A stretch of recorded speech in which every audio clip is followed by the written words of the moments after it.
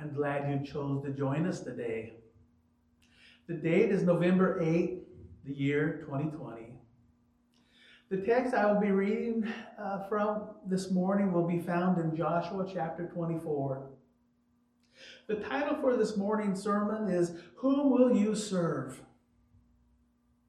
We have been traveling through time, pointing out with Scripture the birth of this new nation, Israel.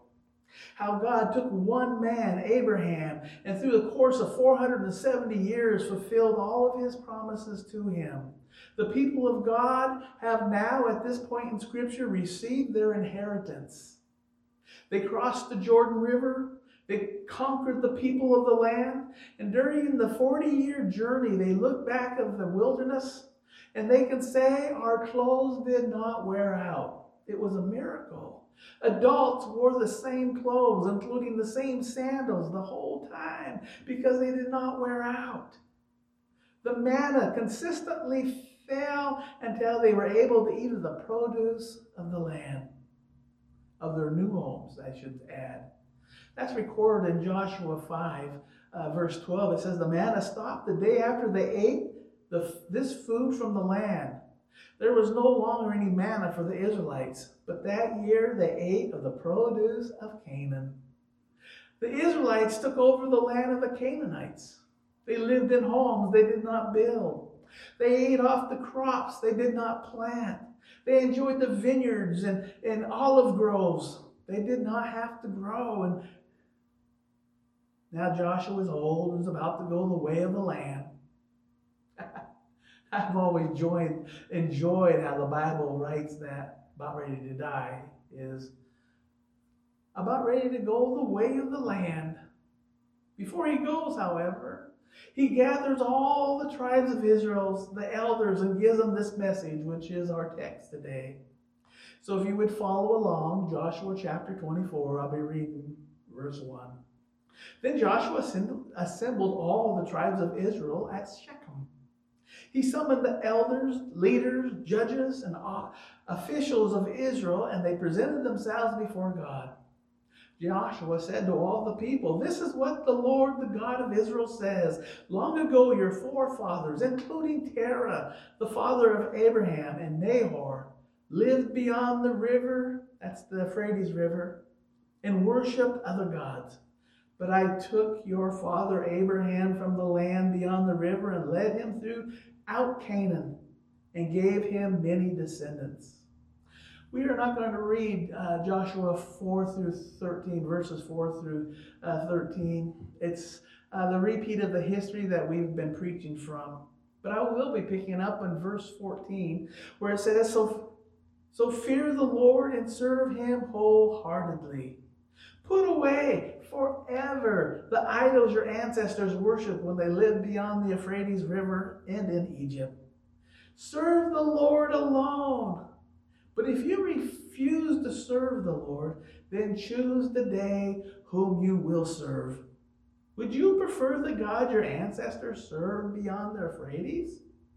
Or will it be the gods of the Amorites, in whose land you now live? And then one of the most quoted verses in the Bible. But as for me and my family, we will serve the Lord. The people replied, we would never abandon the Lord and serve other gods.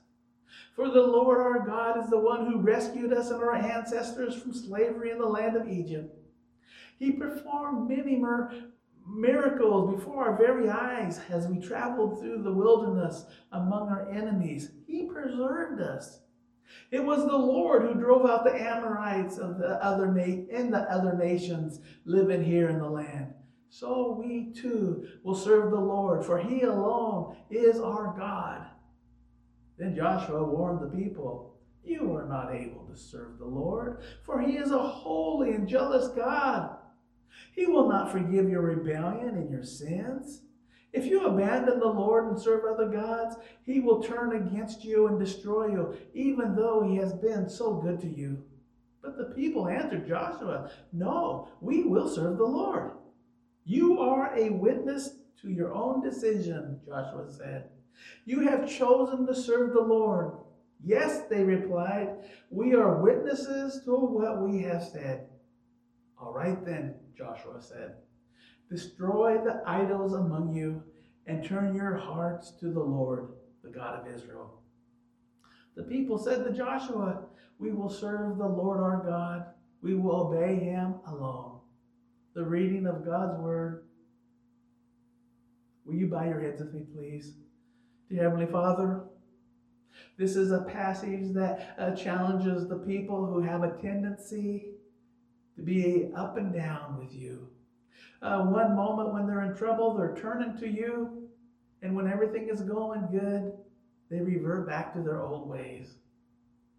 Father, that could be said of us. When will God be enough for the people of Israel, but more importantly, today, enough for us? We have Jesus Christ and his Spirit to help us along the way. But like Joshua, may we say, as for me and my family, we will serve God wholeheartedly. May it be so. In Jesus' name, amen. One of the hardest things of all the earth is to do what Joshua had to do. After one has done everything he knows to train up the next generation to serve God, and now having to release them to make their own decision. History tells us that the Israelite nation would be on this up and down roller coaster ride, following God, trusting God, and then reverting back to their old habits of turning to foreign gods. In their lives, when will God be enough where they wouldn't have to turn to anything else? That same question should be asked of ourselves today. When will God be enough for you today? Even though God, Moses, and now Joshua had done everything to help the Israelites to be successful, they faltered. The reality is, the children of Israel, this new nation, not all of the tribes were able to defeat those who lived in the land. They procrastinated to the point where they grew tired, lost heart, and then begun to accept the outcome of their situation. They must now coexist with the ones they were supposed to drive out. They justified their inability to act on faith, that God would go before them and totally conquer the people as a result. Those that were left became a thorn in their flesh and eventually their downfall. Sin left alone will cause your downfall. Everyone of this generation experienced the hand of God, and yet some did not have the follow-through or enough faith in God's ability to finish the course. Are we any different today? Maintaining a fervent relationship with our Lord and Savior is a constant battle. Ephesians 6:12 tells us our struggle is not against flesh and blood, but against rulers, against the authorities, against the powers of this dark world, and against the spiritual forces of evil in the heavenly realms. Keeping a right relationship with God is a battle of our soul. We have to work on keeping a close connection with our God. Joshua was concerned for his people, and history tells us he had a good reason to. Joshua is about to go the way of the earth, and he wants them to follow and continue in the faith. But with all of the training In examples given, their faith did not continue.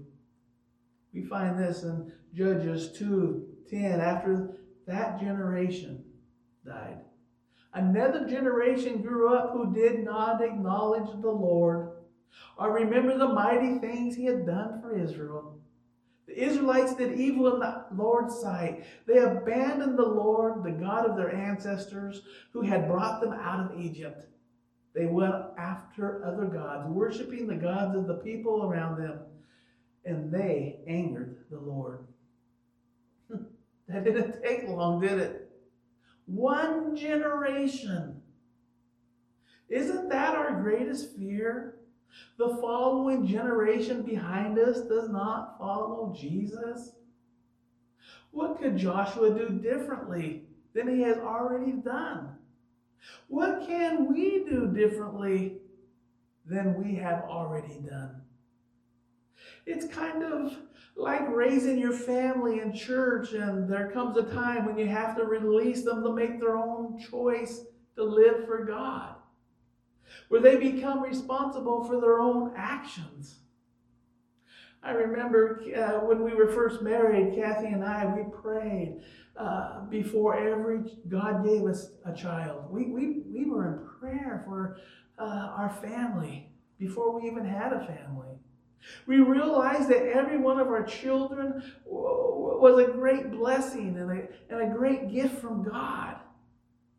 I remember one time we were praying, and I remember opening one eye to look at Kathy as I heard her prayer. Lord, if they choose not to serve you, do not let them be born. Take them out. To us, that is how important it was, and it still is today. Our goal has always been to raise them by example and teaching that they were to accept Jesus and serve God. The thought scares me to realize we are always one generation away from paganism. Moses and Joshua did everything God asked them to do to prepare the children of Israel, and yet history tells us that they fell away to serve other gods. What did they do wrong? It all comes down to the next generation internalizing their own faith and develop a walk with God. When they realize for themselves that God is enough. Before Joshua and God, every Israelite declared their allegiance to God. And yet, in one generation, they fall away. Today, for many of us, the jury is still out on our own children. I get that. But what makes us different than those who have gone before us? And what are we accountable for? First of all, it's paramount that as individuals, we have a right relationship with God through Jesus Christ. Our life is right. It is our personal responsibility to maintain that connection, however best works for us. And to realize it is a full-time job, and it will take time, energy, and commitment. Secondly, after we have done everything we know to do, know that the next generation must establish their own relationship with God through Jesus Christ. We must be available to that generation for guidance and support. But it's up to them to obtain and maintain their own vertical relationship with God. That is why it is said God does not have grandchildren. He doesn't have grandchildren. He only has children. We need to be able to say with Joshua, as for me and my household, we will serve the Lord. Is God enough for you today? Are you allowing Jesus to be your all in all today? If not,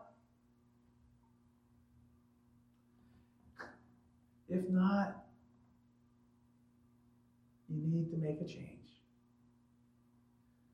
You need to start with me as an individual, you, and make a right connection with God. Forgiveness, commitment. It's a constant chore, a constant battle, but one that's worth it. William Sherwin wrote this poem. Sound the battle cry. See the foe is nigh. Raise the standard high for the Lord. Gird your armor on. Stand firm, everyone. Rest your cause upon his holy word. Strong to meet the foe, marching on we go. While our cause we know must prevail. Shield and banner bright, gleaming in the light. Battle for the right will never can fail. O thou God of all, hear us when we call. Help us one and all by thy grace.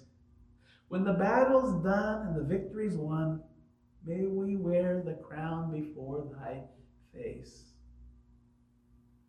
Rouse then, soldiers, rally around the banner.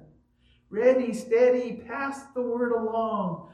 Onward, forward, shout aloud, Hosanna. Christ is captain of the mighty throng. Bow your heads with me, please. Dear Heavenly Father, Lord, we have to realize that you are our all. We find everything for life through you and through the lens of Jesus Christ. But seek first the kingdom of God, and all of his righteousness becomes a lifestyle.